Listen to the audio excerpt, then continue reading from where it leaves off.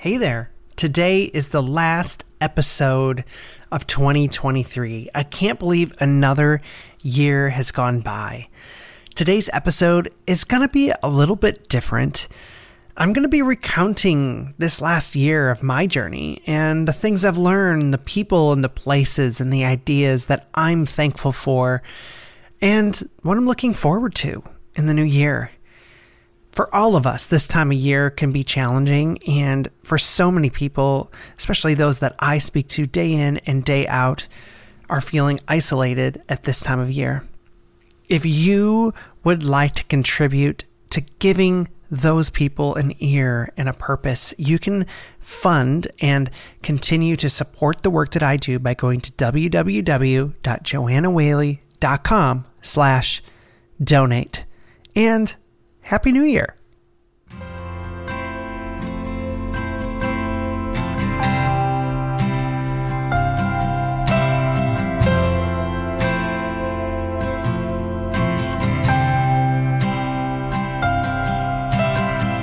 Well, hey there, friends.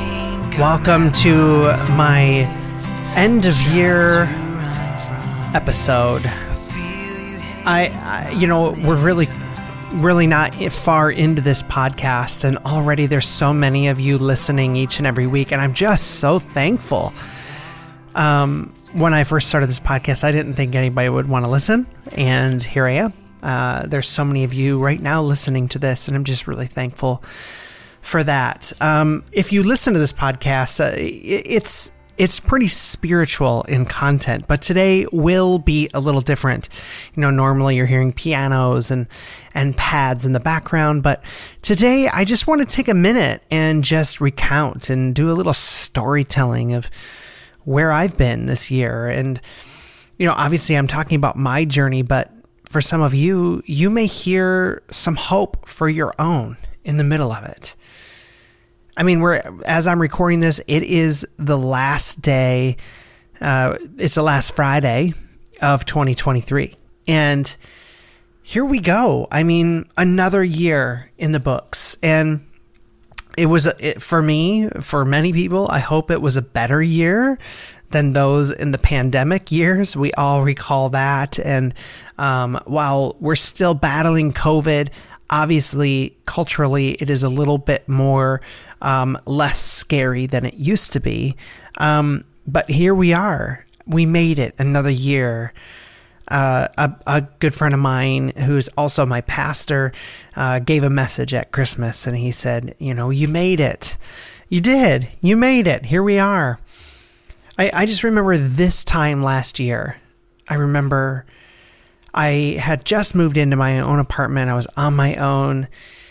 And, I hadn't fully had a custody agreement with my children, so I hadn't seen them really at all during the holidays. And I was in a low place this time last year. I felt that, I was listening to parts of my spirit that were telling me that I had made a mistake. I shouldn't have transitioned because now I'll never see my children again. And I fast forward to this last Christmas. And honestly, I can tell you Christmas this year with my kids in general was honestly one of my favorite Christmases I've ever experienced in 36 years of life. It was awesome. So many things happened this year. I mean, aside from Christmas, this year I was walking in the hallways of church one weekend, and I was on my church's staff, and I kind of had transitioned out of doing audio at my church and then began kind of a pastoral track, pastoral ordination within the United Methodist Church. And, I had some wrestlings in there, but one of the things that really was a tipping point for me to start to understand what I wanted to do with my life being a post-evangelical pastor was I still wanted to do ministry, and I still wanted to care for people spiritually in my life. And one Sunday morning, I meet this amazing person named Christina. And Christina happens to be a chaplain at the University of Michigan. Christina is actually one of the directors of the spiritual care department, and we go to church together. Never met her before this moment. And so we connect, and she just tells me, I think chaplaincy would be a good thing for you. And I was like, okay. I just kind of wrestled through that thought and that process, and I applied for it, and they invited me to, be an intern at the University of Michigan as a chaplain. And for 6 months, I had the amazing privilege of getting to walk through some people's darkest moments of life in a hospital setting and be their pastor in those moments. And honestly, I fell in love with it. I fell in love with that idea of chaplaincy, where I thought my dreams of pastoral care were over. They were being revived again in the hallways of a hospital. And that was really an amazing experience. And it pushed me back into school. I'm sure we'll talk about this at some point in this show, but at one point I was encouraged to quit school and just to be a pastor in the megachurch world because it wasn't required that I had a degree. So I quit school, and this whole chaplaincy route kind of pushed me to go back after, 15 years of an absence in school. I went back and I started getting my degrees, and as we record this, I'm getting ready to start seminary and study, get a master's in theology. So that is exciting. I took a big risk, and I talked about this in one of our previous episodes, where I was afraid to kind of step out of pastoral leadership because I felt this move in my heart and in my spirit that I wanted to focus in on my music and my advocacy work. And I took that leap in this last year. And I'll tell you, I was nervous. I didn't think at first it felt like I had made a big mistake, but I have seen the fruit of that decision as I have walked with so many people one-on-one and in group settings, and the music has been connecting with people. And for me, music is just an excuse to care for people. And one of the things I'm most thankful for this year is just my relationship with my children. And I talked about this in yesterday's episode, but just how I pre-transition my relationship, I was really a zombie in life, and I had a good relationship with my children, but after transition, I feel that my relationship with them has just gotten better, and I'm looking forward to what's to come. And there's some people that I really want to just call out. And if you don't know them, you need to know them. I'm going to do my best to give you their handles online, but just because they're wonderful people. One of the first people that was instrumental in my journey was Pastor Josh Scott. He's a pastor in Nashville, Tennessee. Josh Scott just listened to me, and he's a pastor of an amazing church called Grace Point Church in Nashville. My friends Shane and Chelsea Nixon they were just some of the first people to listen and hear me when I was trying to consider coming out. Also, you need to go find James Edward.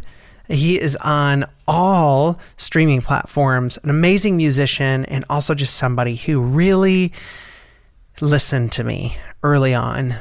I want to talk to my friends in church. I want to talk to I am a part of a church as a trans woman, and one of my pastors there, Pastor Jeff Nelson, you can find Pastor Jeff on Facebook, just an incredible pastor and caring person who really cares and loves for the LGBTQ community.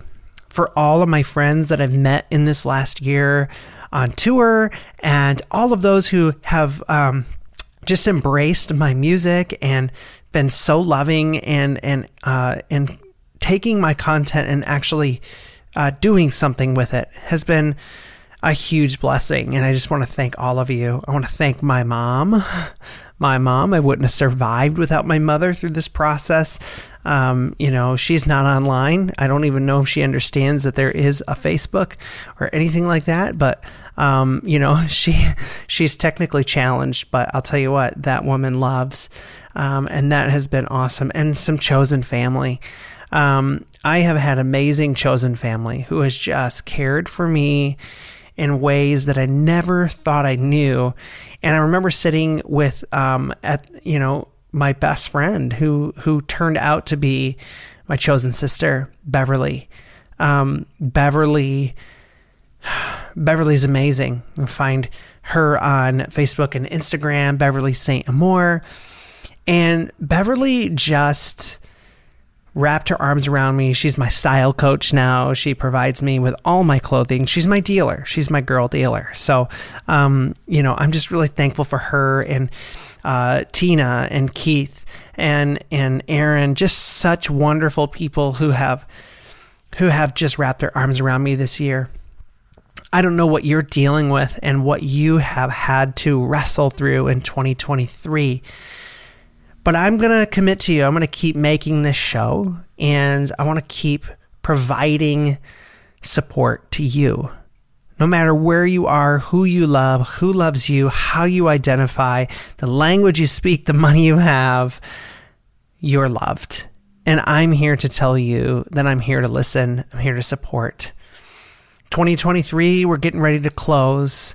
But 2024, you don't have to walk through it alone. I want to thank all of you for listening today. This episode is property of Whaley Media. Yes, that is my company, and I produced and wrote all the content. And if you need to know more, go to www.joannawhaley.com.